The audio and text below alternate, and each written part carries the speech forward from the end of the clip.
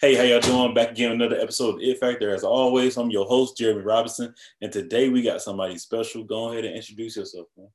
Hey, Dwight, based in Chicago, in Los Angeles, local artist and creative director. Sir, that's amazing. So, one of my first questions is like, what drives your passion for art? Like, what has always been that drive for you? Yeah, for me, it's been one of those things that I recognized in life that it's just kind of a calling. What initially drove it when I was younger, kind of before athletics ended, was primarily just a naturally being drawn to colors, shapes, and just uniqueness. It allowed probably a young person to express themselves in different ways. So that's what initially drew me to art. And then as I got older, it felt like it was more of my calling, something that I was put on this earth to do. Got you, man. And yeah. In that, I would say, so would it be your calling? I have a cousin that can do art like yours, and I just mentioned your page to him, and he was like, "Oh yeah, I got to see." Once you interview him, man, that's good. We got him in the family network. I'm like, all right, cool. But in that and reading, looking at your stuff, man, I see you live by 3 H's, man. Could you break those down to me, man? Like, how did they come about, type thing? Yeah, I mean, 3 H's I've always lived by.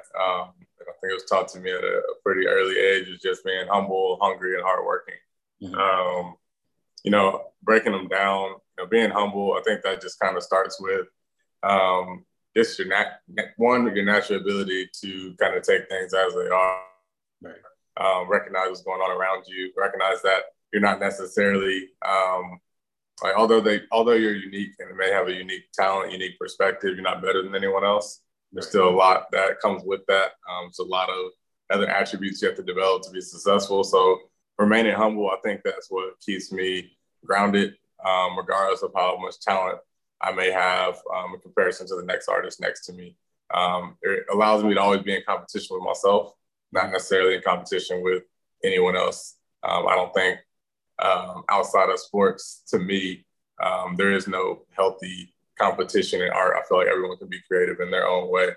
I think, being hungry, that comes with just working with a sense of tenacity, being willing to step out of your comfort zone and try new things and put yourself in uncomfortable positions in order to kind of break through or have your breakthrough moment. So I think that is kind of where my hunger comes from, not having anything handed to you and always be on the lookout for the next opportunity. And that last one, hardworking. I think that one's pretty straightforward. It's all around just continue to keep your head down, limit distractions, and ultimately, go after what you want to achieve.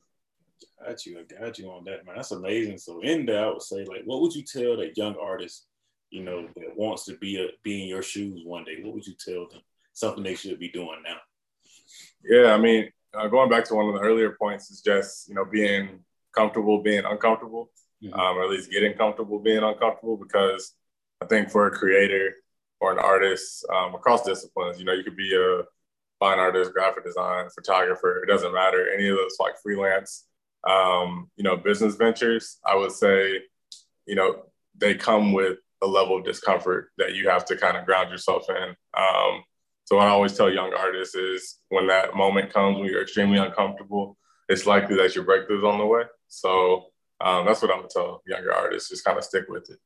Okay, man, that's amazing. Because I think the thing that gets me is, even with me starting podcasts, with me being a computer engineer, I was coming out of school and I was like, man, I got to do something more than just working for this company.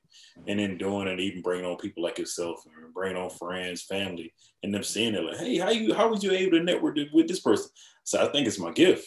I think this is one of my gifts, and I'm gonna keep doing it because, like you said before, like I feel like sometimes I do like, dang, when I'm thinking I'm doing bad or I'm not gonna be able to do this or something, it always a breakthrough that comes when it comes to podcasting, believe it or not. Right. And it's kind of crazy. So in that, when the way that we got together on this podcast is, I seen the football, right? Seen the one with Odell Beckham. I seen it and I'm like, dang, this dude did art on football. That's cool. And with your background and you playing the sport, need to be whatever age it was. How did it feel to now know that like you created something that's just such amazing? Like, ain't that many of them either. Like that's an amazing thing too. Yeah, I think the most incredible things about creating at the intersection of art and sport is, really the opportunity to merge my background and my present. Mm-hmm. So yeah, in that regard, it feels great to be able to kind of think through the creative process with sports in mind. It comes pretty natural. And yeah, obviously the stars I got to add to the footballs from a design perspective was unique in itself. You named some of the players. So I think overall, definitely a space I like navigating, something that makes me feel at home almost, and I'll probably continue to leverage and lean into. That's amazing, man. That's amazing. So, what is your it factor, man? Why you do what you do?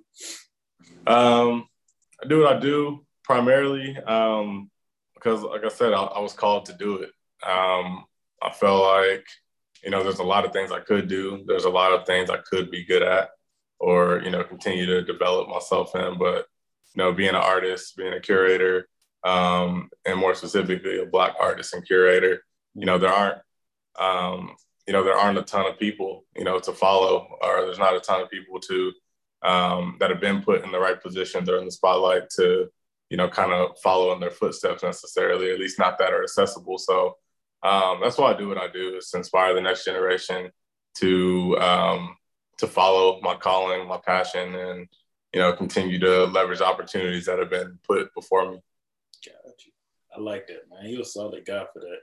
Definitely saying that. But the crazy thing that I think of when you just said that, you basically answered one of my questions. So when you're done with art and it's done, say you're going to retire, you don't even want to touch the pen anymore, or maybe you pass away or something like that, what's something that you would want to be a legacy that's left?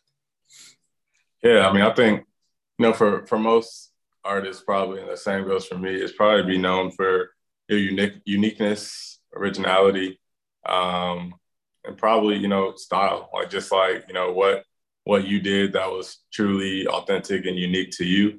And, being your authentic self and allowing that to kind of be part of your legacy. And then, more importantly than that, I want to leave this earth with a happy family, happy situation, generational freedom, generational wealth, all those things. So I think that's my ultimate goal is probably just overall happiness. That'll do it. I think that's amazing to have overall happiness, and it's also be in a better place than your parents had you when you was, born or anything like that.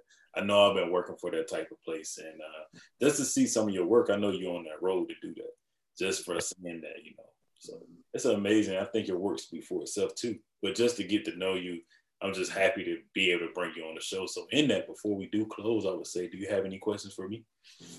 Yeah, no, I mean, the only thing, for you, obviously you're a creator and you're setting yourself. So, kind of what's next for you, the podcast journey, what's the overall message that you're trying to get to kind of stick with consumers? Got you. So my biggest thing is I want to bring on Black people, women and men like yourself, and just show the different professions that we are in.